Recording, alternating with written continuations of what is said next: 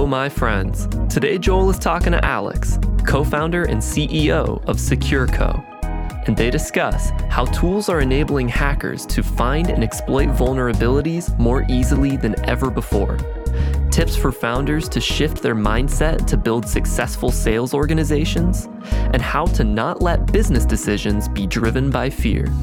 All of this right here, right now, on the Modern CTO Podcast. Here we go. This is the Modern CTO Podcast.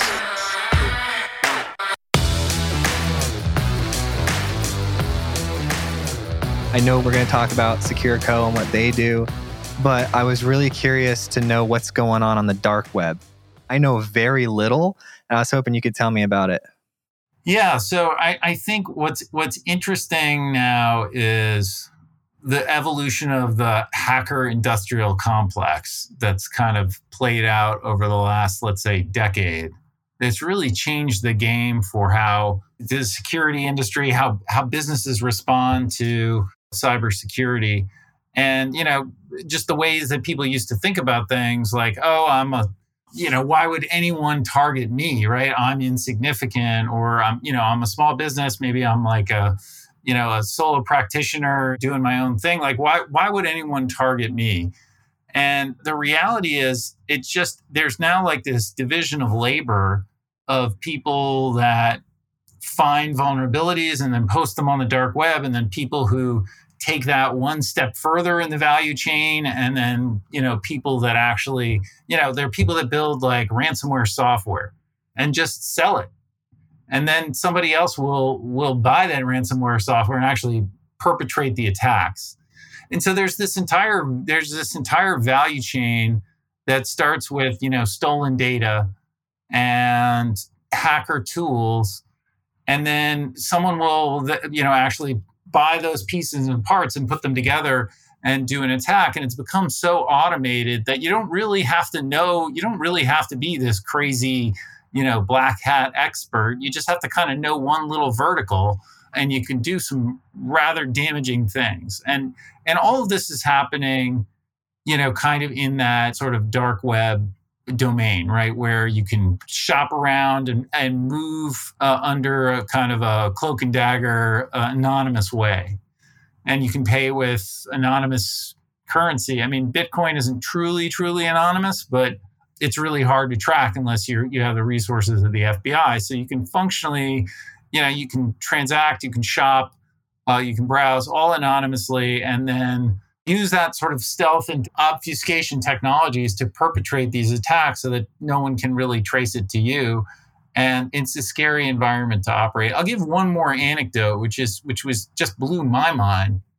And this is really the reason why nobody's safe.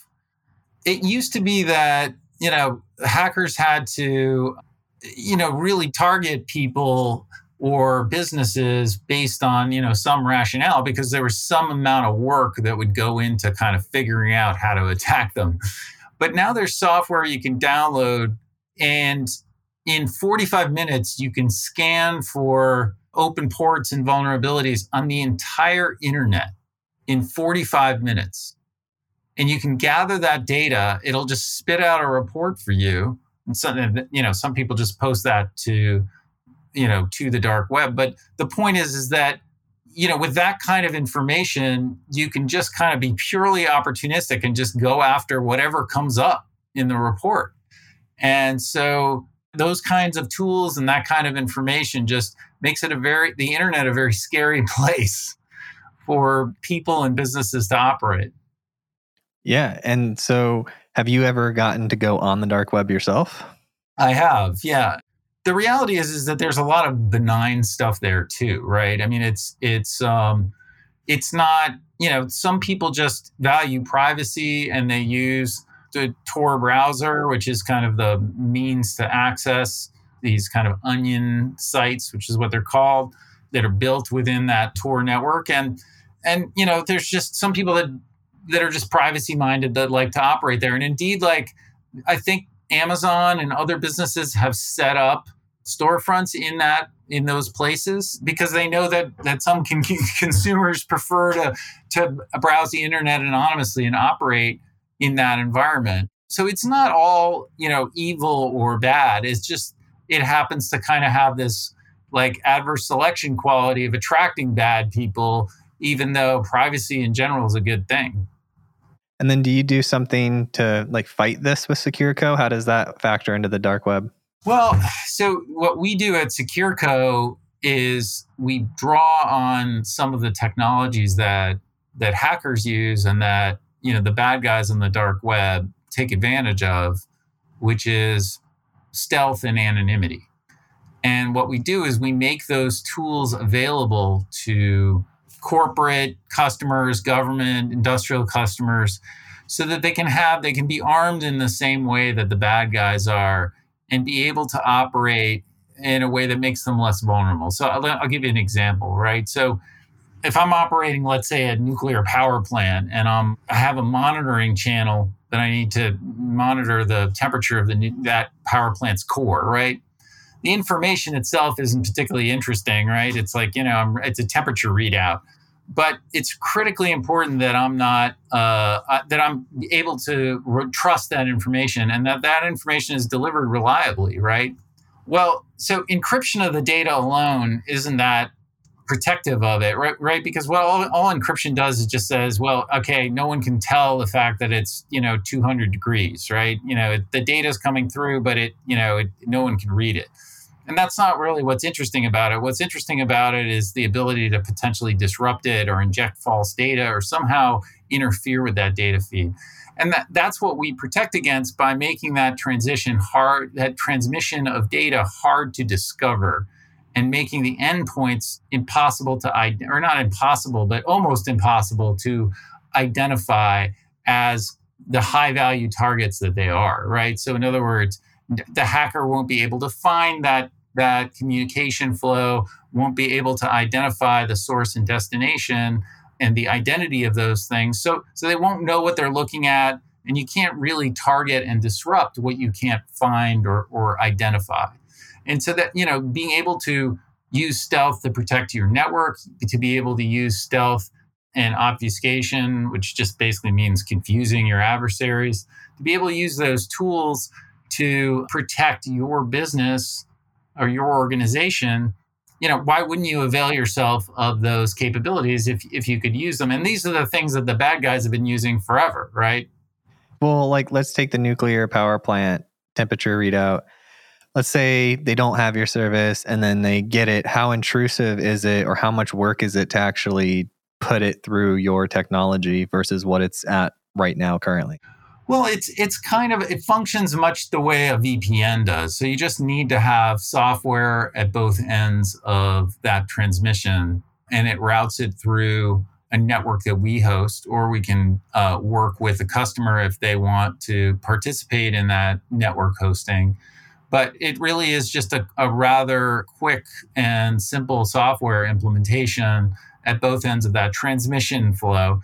What that does is it gets routed in this evasive way that is randomized and continuously refreshing the circuits that it creates, which means it's really hard for adversaries to be able to track it, identify it, or block it, or reroute it, or interfere with it in myriad other ways. And are you like the tech brains behind this? Or are you like the business type part of the technology pair, and you've got some really smart person behind the curtain? Yeah, so we've got the tech brains are my CTO and sort of the founding team that contributed to writing, the first of what we expect to be many patents for this. I co-founded the business with Eric Sakowitz, who's been a kind of a technology leader for 25 years, running sort of enterprise scale networks and the security associated with them. And, I understand the technology, but I'm not natively a technologist. Yeah, well, it takes everybody. I mean, what good is an amazing piece of technology if you don't have the business side of things to take it to market and then grow it and then make it an even better product? So I used to look at it being software engineer. When I was early on and less mature in my career, I was just all about like, this is the most important thing. And then I had built some businesses where I was the tech side of things and I had no idea what was going on the business side of things. And I thought my area was like so incredibly important. And then I saw them making more money than me. And I was like, all right. So now on this company, I'm like the CEO and I've had to acquire these new skills, right? Of sales and managing different people other than engineers and all of these other marketing concepts as well. I have a whole lot more respect now for the other side of things other than just the creation and improvement of the technology. Yeah, well, there's a saying that, everything is sales, right? Even if you're doing technology, you have to convince other people of how important it is, right? So, sales is just such an incredible thread. You got to adapt yourself to a lot of rejection. You have to be inured to that and be able to overcome it. And that's critically important in any kind of business success. Yeah, that actually is something I personally struggled with a lot when I started sales, was the amount of rejection. And then through necessity, needing money, you sort of figure it out, right? And so I just found a way to justify it from my like nerd engineering perspective, where I was like, oh, this is a statistics game, right? Like I thought early on that I maybe needed to contact, 25, 50 people, 100 people, and I wasn't getting anything. And I was just like, am I just beating my head against the wall? And I realized I have to contact like tens of thousands of people and I get deals. And I'm completely okay with that. I am 100% okay with the understanding the volume and the rate of response per person contacted. And so that helped me get over it. And then I got to the point where, okay, that's like step one. And then step two is once you get them on calls, then it's even a small percentage of that, right? It's like 10 to 30% of those qualified calls like close. And so you just get comfortable with the fact that it's a process and you just go with it. But there's a positive and a negative thing that I picked up on. One of the positive things is that success and failure are like incredibly slow, right? So you start building this machine and then it gets going and it's like big. It's like, it's hard to stop once it's, getting really big. And so that sort of allowed me to switch from sort of like a jumpy, anxious mindset to more of like a relaxed, okay, certain times of the year we do more sales, certain times we do less. We go in these patterns, these up and downs. And so that's currently where I'm at right now. I think you just completely nailed it. Just in terms of, what the only thing I would add to what you just said was there's another factor, which is the volume blunts the effect of the rejection, right? In the sense that if you have 2 meetings a week and you get rejected, each of those meetings takes on this incredible amount of importance, right? Because it's like you have all this time to prepare and you're trying to get into the right headspace and, it's like a performance, right? But if you have like 20 meetings a week, then it's just like you can't be vested in any one of those meetings' success. You're just cranking through them. And you're not necessarily performing worse. In fact, you might be performing better because none of them have this level of anxiety associated to them. So that, you've removed that element and you're getting a lot more practice. So it's like, there are just so many reasons why that high volume approach that you just described works so much better. Yeah. Getting used to it and going for it. How did you get into all of this anyways? Like you're at SecureCo now, you're one of the co-founders, technology security company, but where did you start? So, I've been running growth technology companies for 20, 25 years. I actually started off on Wall Street, which is a great professional boot camp, but it's not for everyone. It's, kind of 100+ hour weeks and there's a high burnout rate. And, you really, really have to love the money to be able to put up with that kind of strain. So I went to business school, was a Wharton MBA, and then flirted with the media industry at the time. But the media industry, with the jobs that I got were all about like the digital frontier, right? Like the interaction of media with digital and investing in startups that were sort of digital media startups. And so I ended up going whole hog into running digital companies of one type or another. They were all focused generally on, it transitioned from media to social media and social networking. And the business that we were at right before SecureCo started was a company called PeerStream, which operated live video communication the suite of applications that connected people around the world. In 180 countries, we had almost 500 million end users. And interestingly, we became a freedom of speech platform in places like the Middle East and Asia. What happened is that became a lightning rod for nation state sponsored attacks on our service.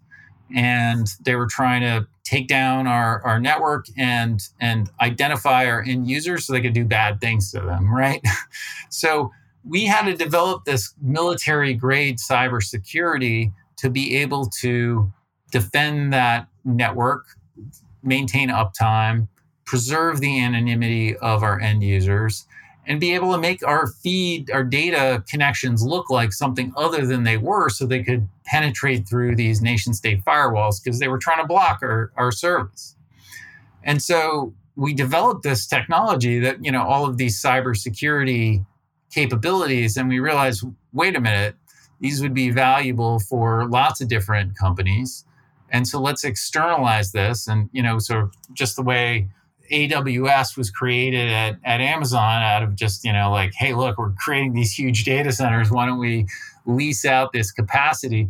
We kind of externalized this capability from embedded within our product to be a enterprise software solution. We landed a big deal, but ultimately it made more sense to separate the company out. So we bought out the IP, the assets, the team, and launched it as SecureCo in 2020.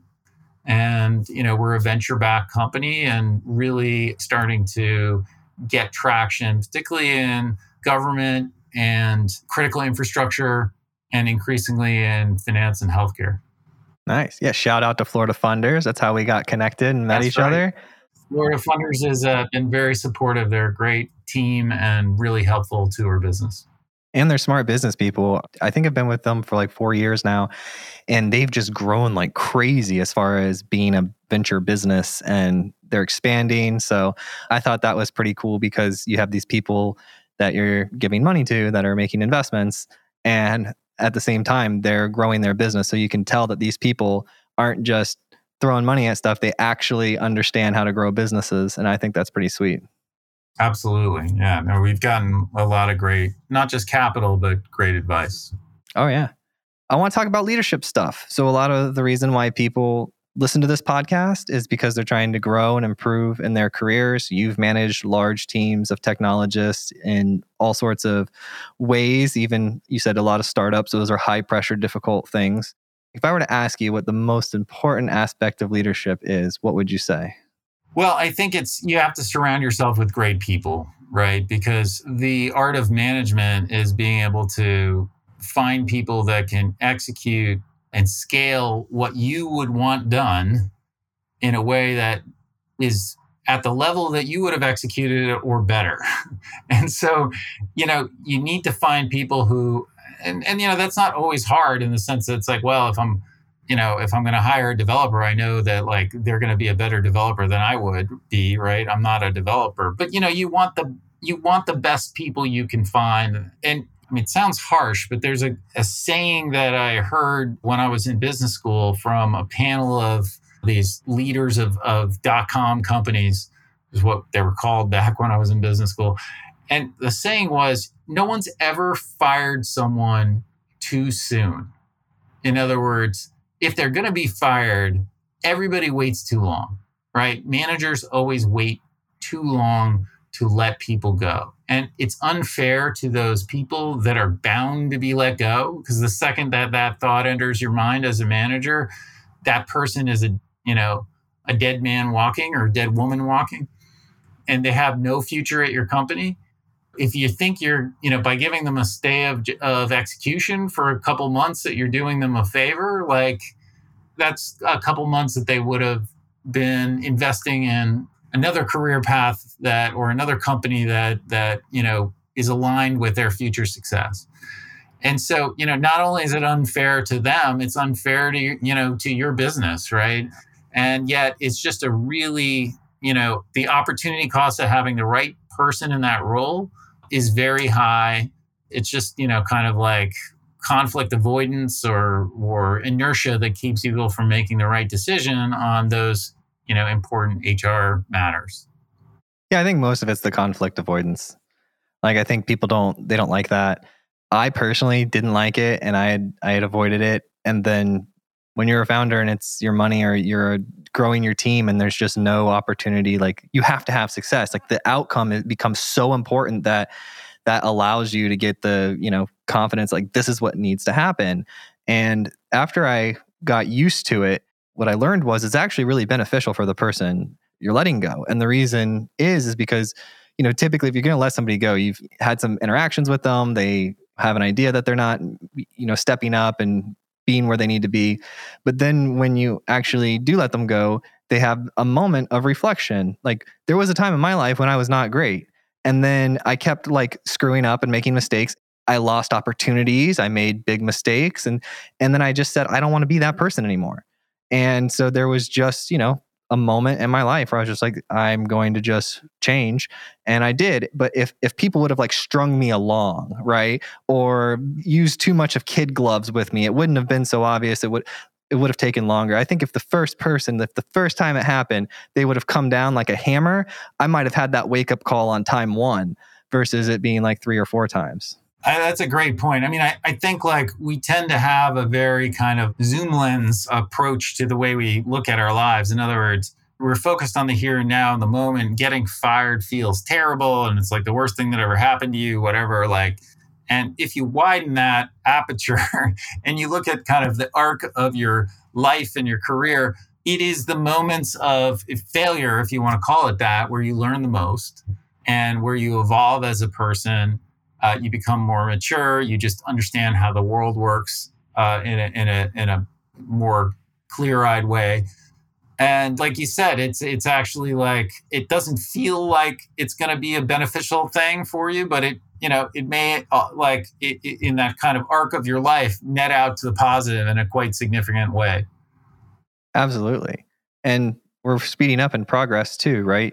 Obviously, business has been around since people have been trading, but the fidelity of the information, being able to have conversations like this with people all over the world, the amount of resources and educational material, we're learning what works better, because nobody ever got fired for doing an excellent job, having a great personality and working well with their team members, and connecting the value of what they're doing to the value in the marketplace so that there's a sync between the market and what you're doing.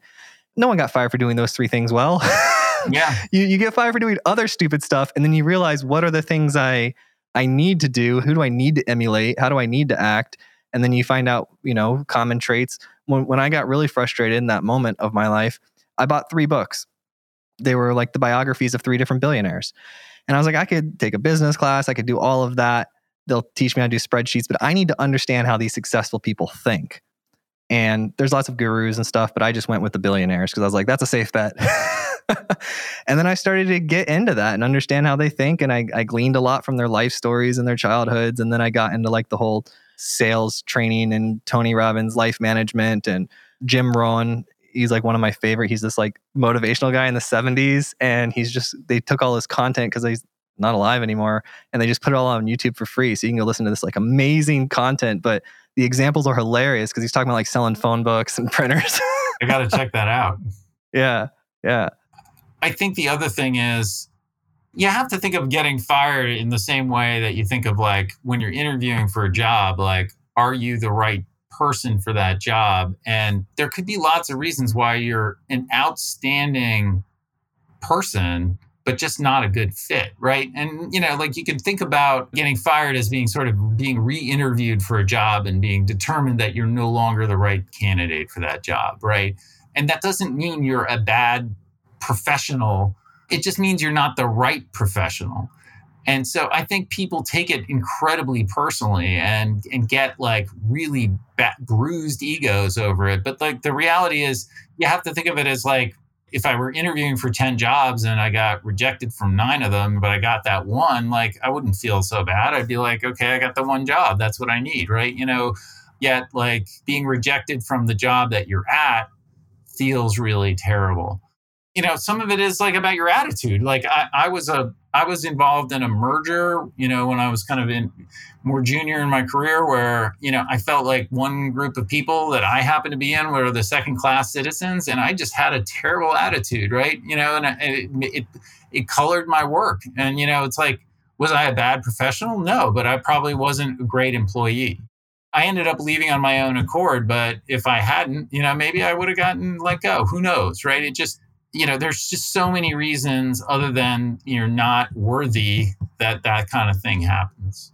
Yeah. And going around and giving talks, to your point, like I see a lot of people, I'd say most people, like if you had to do the, Pareto 80-20 thing, I'd say 80% of the people don't care enough when they're looking for a job. I mean, they want the job and they care if they want it, but they're not sitting around thinking like, what am I really curious about? What sort of interest do I have? Am I really into video games, and should I go work at like a video game company or learn skills there? Or, what am I into? And then having this sort of interest and then working in areas of their interest. I feel a lot of people just click apply to every single, like 100 times a day on, job searching sites versus, saying, what industry is growing really fast and what am I interested in? And then let me write a letter to the CEO of like the top 10 companies that I think, like a personal letter, research each company. It sounds simple. It's like, oh, that's easy. Most people won't respond to you, but you'll probably get one or two because that stands out to them because most people won't do that. And often people say, it sounds too good to be true or it's too easy. I've done things like this and I had success with them. It's partly, how I got people on my podcast early is one way I used it. But I think that people don't put enough effort into where they're actually going to spend half their lives, the work that they're going to be doing. And then people will stay places when they're unhappy. And I'm like, what are you doing? Like, yeah. And they're making just the decisions, but again, on a very sort of short-term basis. Like, I'm going to take this job because it pays $5,000 or $10,000 more. Maybe it has a better title. And again, like if you're looking at the kind of long view, those are, factors in the decision, but shouldn't really drive the decision. When I was in the investment banking world where you have many bosses, right? You're working for this partner, you're working for that partner. The crazy part was I found that some of these partners are incredibly smart and you learn technical things from them. And then there were some that were just kind of more relationship people. And I always felt like, oh, the smart technical people were the right people to work for. But they micromanaged me. And it was a big deal if you made a punctuation error in a presentation. And then I worked for this one guy who I thought was kind of like, he was non-technical.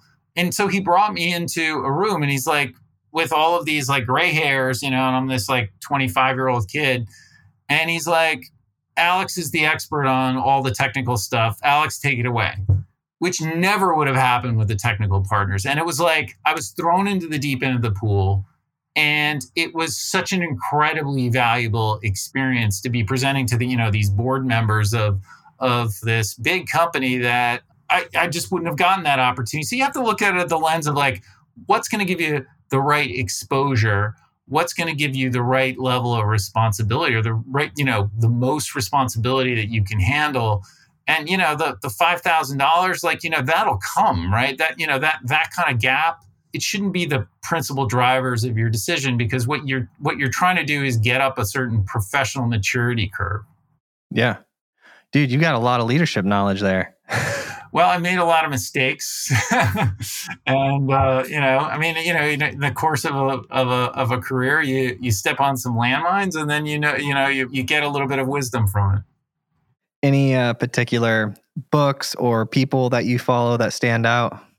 Gosh, there's some classics that I think are worth everyone's reading. I think Good to Great is one of my kind of favorite business books because it really focuses on this notion that it's a team effort, that most businesses that succeed aren't because of like one brilliant genius, right? There are those examples and everybody focuses on that, like, Steve Jobs.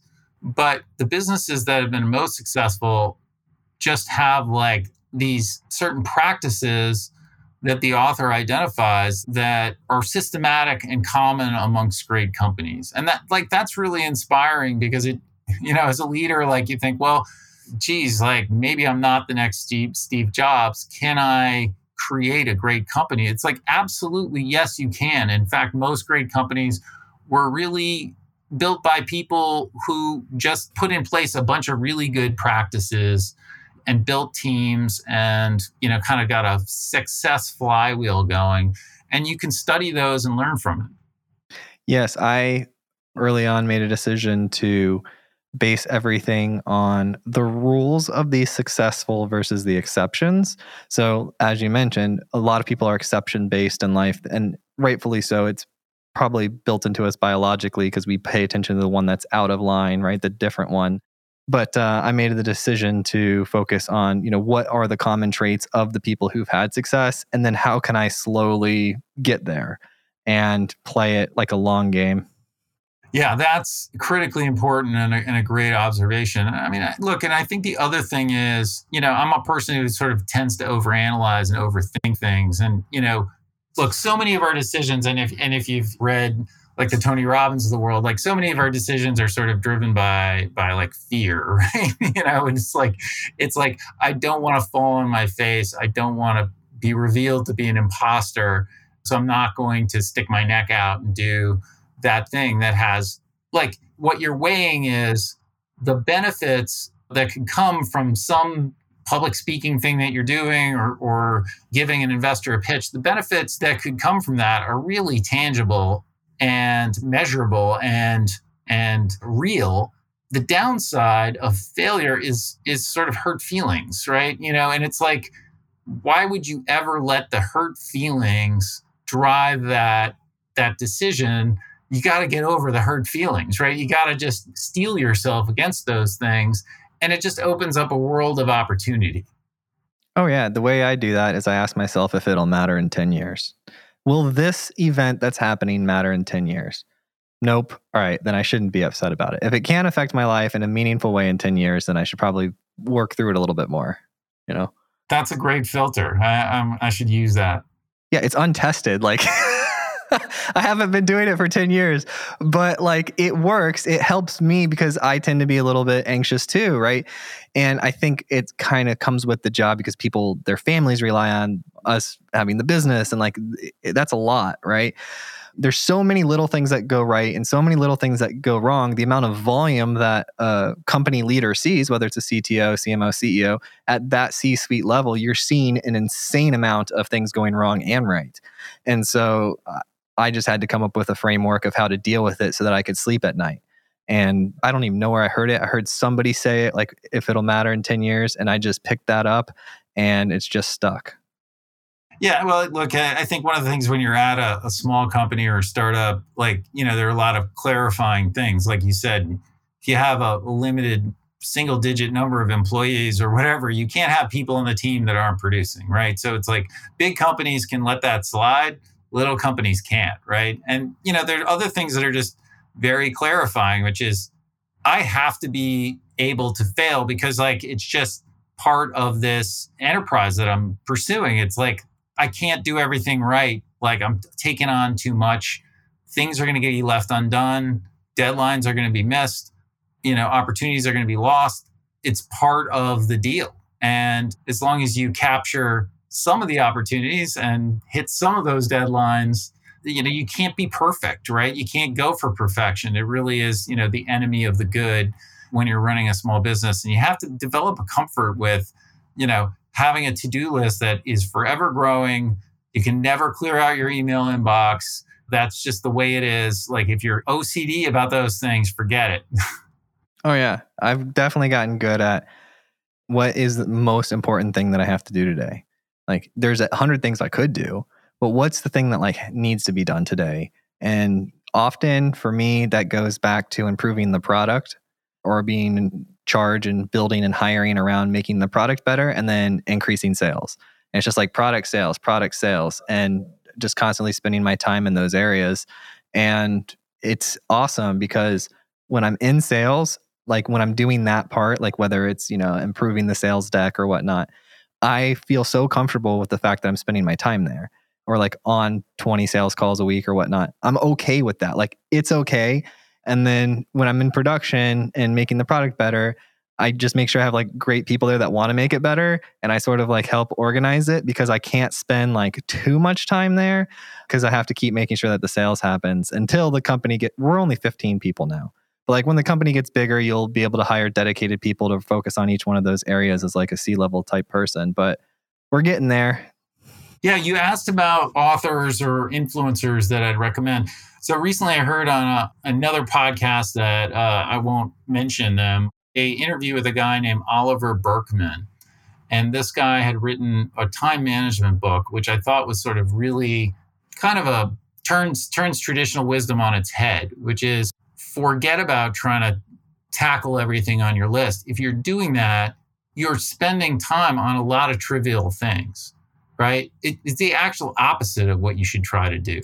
You really need to apply this importance filter above all else and like deliberately leave things undone, because those things that don't hit the filter, it's satisfying to check them off, right? Maybe there's a squeaky wheel asking you for something unimportant, but if you're just kind of checking off little trivial administrative items at the expense of what's really important, then you are actively undermining yourself. And so it's most time management is about how to get the most done. And this is like really about what turns that on its head. It's like, actually, you should be deliberately not doing a lot of things and focus on just what's important. Yes, absolutely. Dude, I think that's a good like mic drop moment, but we definitely need to let people know if they want to learn more about SecureCo and how they can, improve their sensitive data flow, what would they do? So come to secureco.com, reach out to us at info@secureco.io. We'd love to talk to you. We serve enterprises of all scale and government and industrial clients as well.